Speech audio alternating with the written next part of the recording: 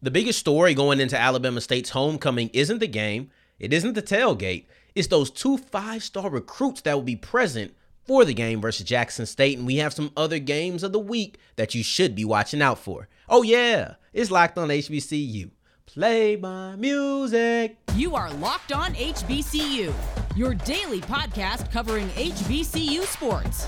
Part of the Locked On Podcast Network, your team every day.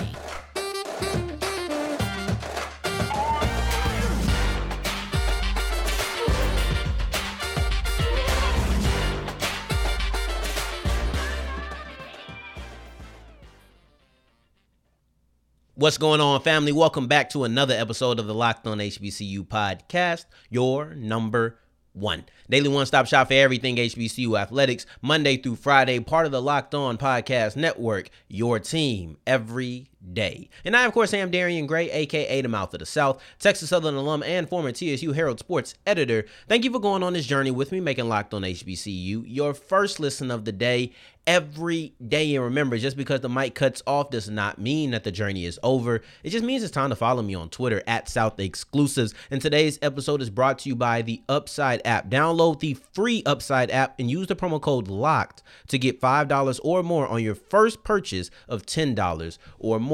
And then I want to talk about the Alabama State homecoming game. But not exactly the action between the white lines, not exactly who's going to win. Put all of that to the side. Not the festivities around it. Put all of that to the side. I want to talk about what could be the biggest story going into the game. Coming out of the game, the biggest story will be the game. But going into the game, a big story feels like the fact that 5-star defensive lineman James Smith, and then also Jaquavius Russaw, who we're just going to call him Quay, right? Just Quay Russaw, right? But these two men, because these some big boys, these some men, all right? These two guys are going to be present at the Alabama State homecoming game, and this is major. Both of them are teammates coming out of Carver High School in Alabama. So these are local kids, right? These are players who you can point to a bunch of HBCUs that are popular and things of that nature. We'll get to that. But Alabama State is very close to them. So you could say that there's probably some hometown bias, and there's some other relationships that I think are going to sway and make Alabama State a little bit harder to just write off. I'll say that. But James Smith comes into this as the top-ranked player in the state of Alabama. He's the number 14th overall player in the nation. And then Quay is the 4th-ranked player in the state and the 26th-ranked player overall in the nation. When you look at Smith, who is as the number 1 player in the state, clearly looked at as like the crown jewel a lot of times. He has a little bit of versatility. He's an inside defender, so he's a defensive tackle. However, he's also played some edge rusher a little bit earlier in his career in his sophomore year. I don't know, maybe he might put some weight on. I don't know if he can still do that, but he has shown the ability to be on the outside at the past.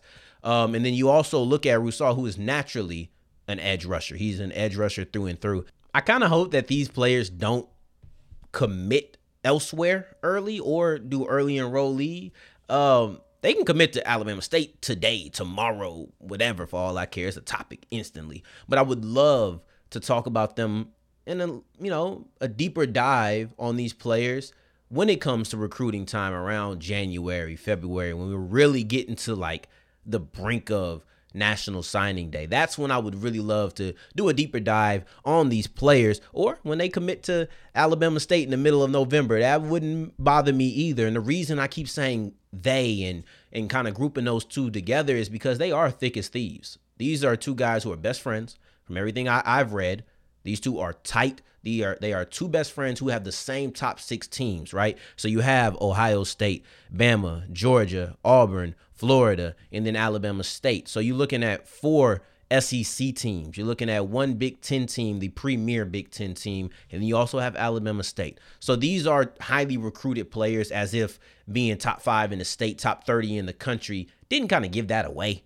But these are highly recruited players. But I'm going to tell you one reason, and it's a big reason in my opinion, that you shouldn't just write off Alabama State. As easy as it might be, you shouldn't just write off Alabama State, and that's because of relationships. And when you think about recruiting, it's all about relationships. And you look at Eddie Robinson. right? Eddie Robinson is a local guy as well. He actually went to high school and played ball with both of these players' trainer. So you're looking at Tracy Varner and you're like, okay, he has a little bit of a connection to Eddie Robinson. That's good. That's good. That's one thing that's going to go for him, but it doesn't stop there. The connection doesn't stop there, and that's good enough, honestly. That's a good enough pull for what people say, oh, okay, I can see why they would go there. But you also have Billy Gresham, who used to be the high school coach at Carver, which is the school that both of these players are coming from. He wasn't there when they were there. However, they should have been around seventh grade, I think, when he did end up leaving, and now he's at Alabama State, so he has local ties. And it just so happens that he ends up being the high school relations director and recruiting coordinator. These things are going to play in part. Two reasons I think this is major before we wrap this thing up is because, one, they aren't going for a Jackson State, a North Carolina A&T, a FAMU. I think it's great that schools like that get shine, right? It's not like there is not enough room for everybody in the HBCU landscape to get talent. The problem is often it's not everybody in the HBCU landscape getting talent. So when you see a school like Alabama State getting a nod, I think that's big because they aren't one of the popular HBCUs. This isn't a ride the wave, I'm going to put an HBCU on my list type of thing. I do not think that's what this is at all. And for that reason, I think it's pretty stinking cool, to be honest. I love it. I love it. And I think it actually is a shot of it happening. Those two things are important. I know that Jackson State is there, and I'm sure they'll get in their ear. I'm sure they will. However, Alabama State right now is the target for both of these players, and I hope it stays that way because I would love for Alabama State to be right there. Let's just be honest, guys.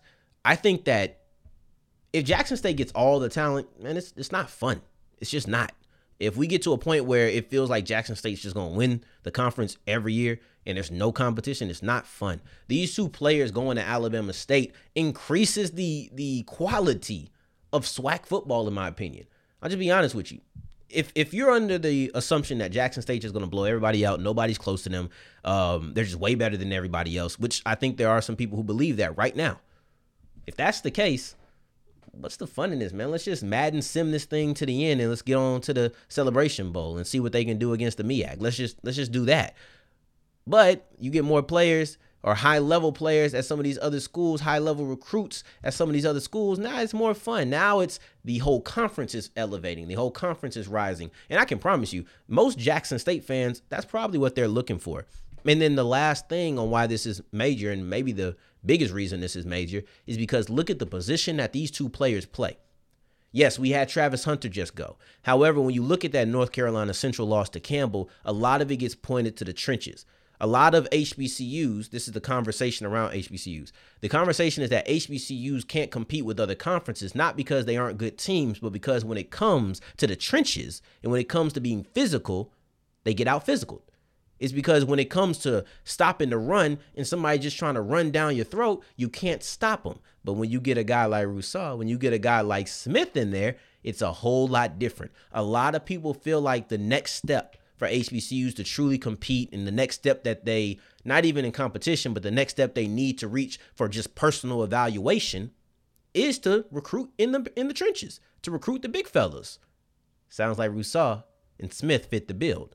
That's why this is so exciting. This is a visit. I'm not saying it's a commitment. I'm just saying we should not write Alabama State off just because they're the only HBCU in their top 6. Oh, man, I hope that this happens. But either way, I'm very excited that these two players will be there for homecoming because there's no time like homecoming to actually get your recruiting on. I'm just going to be honest. It's the best time. I think I got caught on the preview weekend. That's how I ended up going to Texas Southern, the preview weekend. But anywho, as we continue with Locked On HBCU, I want to talk about Prairie View. Prairie View A&M's athletic director is now gone, unfortunately. But before we get into that, I want to tell you about Upside because everybody has to drive eventually. And when you're driving, you're going to have to get gas, and that's just what it is. But Upside makes the process of getting gas significantly easier. It's less stressful. You don't have to sit there and worry about, oh my gosh, I'm dropping a bag on gas right now, right? Because with the Upside app, you're going to get money back. This happened to me. I still remember the first time you had $5 sitting in my Upside account. And when you're paying, man, $5 is a lot, right? I'm getting $5 back. I can, what's $5 now, man? They got a couple of boxes, but they be trying to upcharge you on them boxes nowadays. But $5 can go get you a good something from the store, all right? Get a couple Tostitos pieces from the store if you want to. Download the Upside app. Make sure you put your card information in. And if you wanted to go to a gift card, if you wanted to go back to your actual card, they'll do both of that on the Upside app. Just make sure you tell them where you're paying and what you're paying with, and then you can choose where that money comes back to. Download the free Upside app and use the promo code LOCKED to get $5 or more cash back on your first purchase of $10 or more. That's $5 or more cash back on your first purchase of $10 or more using the promo code LOCKED.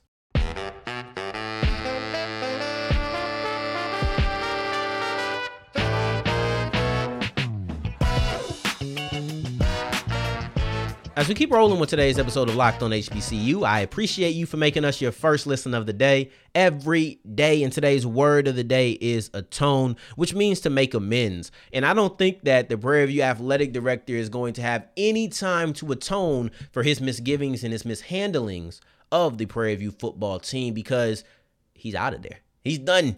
You've had your chances. We're going to talk about everything that went into Donald Reed losing his job as the Prairie View athletic director, and then also who's going to take over for him, because I think both of those questions are important. Why did this man lose his job? And from what I'm reading, deservedly so.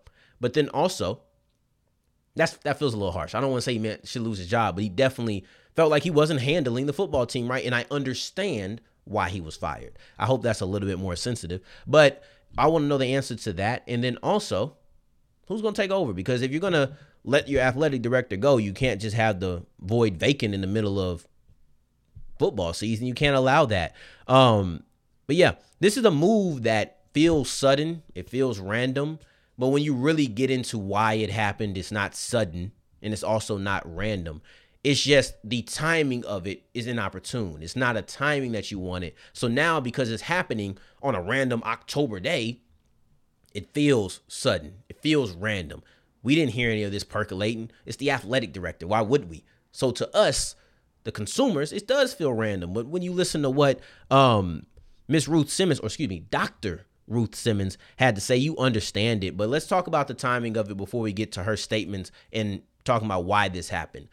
You typically don't want to make this move in October. I think there's two times that you would want to replace your athletic director, and that's either late December or the summer. And I'm going to tell you why both of those are the case. So with the summer, there's no sports going on. You could probably even let your athletic director go and not need an interim title on anybody. You just go and do your whole search, and then there's nothing that you really feel like you need to tend to. Softball's done, right? We know basketball's done. Football might be in practice mode, maybe depending on how late in the summer we're talking. But for the most part, you're not having so much on your plate at the moment. So you want to replace an athletic director in the summer. If it's late December, you're looking at, okay, football season is over. Basketball season is going. However, basketball season isn't in conference yet. So you feel like there's a little bit less on your plate. I feel like I've never been in the athletic director position, but I would feel as if conference basketball is not as, out of conference basketball is not as important as conference basketball when you come into just playing and coaching and all of those things. I would maybe think that athletic directors also have a little bit slower of a time when it comes to conference period. You're going to start ramping up. That's what I would think. I could be wrong, but that makes sense to me. So I'd rather do it in late December, because maybe if I can fill that void, I can have them there for that more busy time of conference season, getting ready for the tournament and things of that nature. That's when I would want my athletic director to be involved. So let's get into why this happened. Because if you think about it like a coach, if you get fired mid-season, you're really doing something wrong. That means we didn't even want to finish the season with you. You got to get out of here right now. And that's kind of how I look at it with the AD. You couldn't make it to the summer. You're doing something drastically wrong. And here was something that Dr. Ruth Simmons said. She said, for months, I had been hearing about the fact that things were not functioning well in the department, and it was causing severe problems for our athletes. That's the number one concern. Let's remember that, guys. The athletes are the number one concerns, and this is causing trouble for them. Let's continue. Culminating 2 weeks ago when the football team went to Alabama State, they arrived at the airport and there was no plane to take them to the game. They waited 5 hours for a plane to come and transport them. Nevertheless, they won the game, and I keep asking, how did that happen? Because they had a horrible experience. We had no choice but to set this on the right course and to do it as quickly as possible. I take full responsibility as president, and I have to make those decisions when necessary. So let's go ahead and break down some of the things that she said in there and why I think they are so important. Number one, how is the football team waiting 5 hours for a plane to take them to Alabama State? This is something that she felt was so drastic that she's confused on how they even won the game, right? That's how bad this experience was. She's like, man, how are they even in the right mind frame to win this game? But when you just take it away, and it doesn't even have to be that serious, even if you think that's an exaggeration, how does that happen? That's a mishandling of this. And one thing she said that is very, very, very important, and maybe even more important than forgetting about the plane or not scheduling the plane to be there at the right time or whatever happened on why they had to wait. She said, I've been hearing. All right, listen. For months, I had been hearing about the fact that things were not functioning well in the department. For months. So when I say this wasn't sudden, this wasn't random, that's what I mean. This has been going on for months. And now you forget to, I don't even know what happened. You forget to schedule the plane? I don't know. You don't get the team to Alabama State in a timely manner. Let's say that. Whatever the reason that didn't happen is the reason that didn't happen. However, you didn't get them there in a timely fashion. Nah, you can't keep making mistakes like this and then result in something like that. I understand why they said, you know what, we need a change, and we need a change immediately. And immediately means down the Reed, you got to lose your job, and now we have to have an interim athletic director. And that interim athletic director is going to be John Gardner, who right now is the chair of the athletic committee, and he'll step in until a new leader's there, right? One thing I see about that is, all right, got to move within, but you're going to have an assistant essentially with them. And that's Fred Newhouse. He said he's going to serve as the consultant to the director, coaches, and staff during this period. And in that capacity, he will be attentive to assisting the interim director in representing athletics, reaching out to constituents, answering questions, and supporting the director's activities. So to me, that's you have to have somebody in that position, but then also we're going to bring in Mr. Newhouse because we want to make sure that things are a little bit more organized, and maybe with two heads, we can be more organized than we could with only one. I think that's probably the thought process behind it. We'll see, but it makes sense to me. Overall, I just think that leaving the team stranded for 5 hours, not able to get to the destination in the time they likely could have flew to Alabama State in 5 hours, right? But they ended up having to wait 5 hours for a plane. When you're screwing up and things are not functioning correctly for months, you can't make a mistake like that. That becomes a fireable offense. We talk about eating up at leashes. His leash had already been eaten, probably down as far as they could. And then now you're looking at a big time move or a big time mistake like this. Yeah, I'm sorry, bro. Your job is done. But going forward, I want to talk about something more exciting. Let's pick it up. And let's talk about these games of the week that didn't quite make the cut for number one. But I still think there's some heat in this week. I think it's crazy. But let's talk about that as we continue with Locked On HBCU.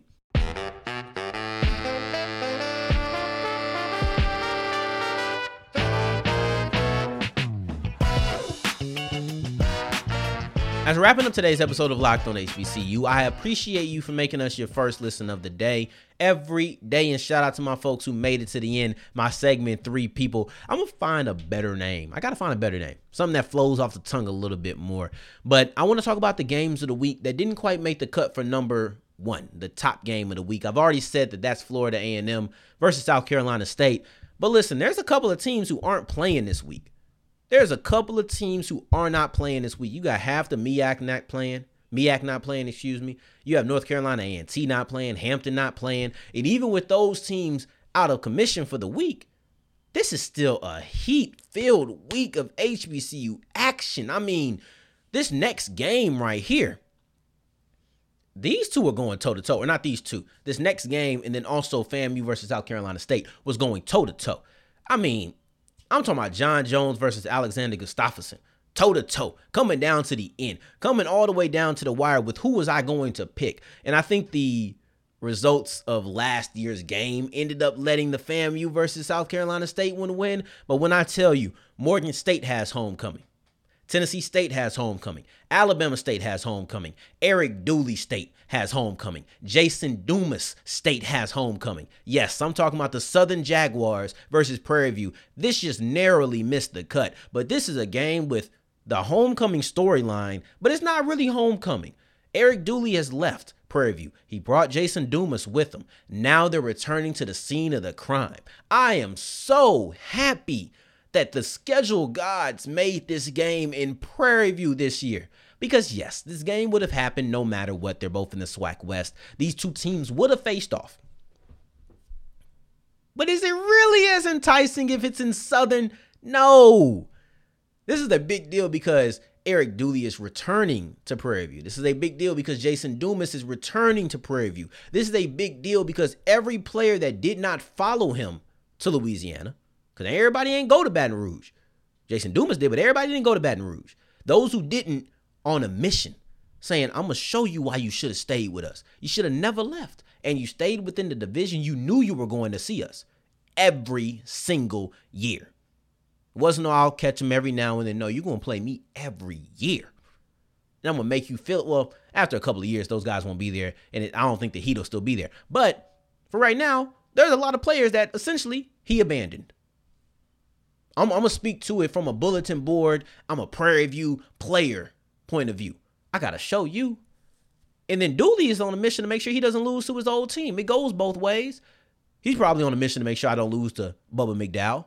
I think that Eric Dooley versus Bubba McDowell thing is probably going to be a big brother versus little brother thing. I got a little brother, right? The other day, somebody told me that my little brother going to be taller than me. And the truth be told, he probably is. Right? We just walking. Somebody said, man, your little brother going to be taller than you. And he probably right. But here's the thing. I told him, you ain't never going to be bigger than me because he kind of skinny. But here's the thing. I ain't never going to let my little brother beat me. Never. And that's that big bro, little bro mentality.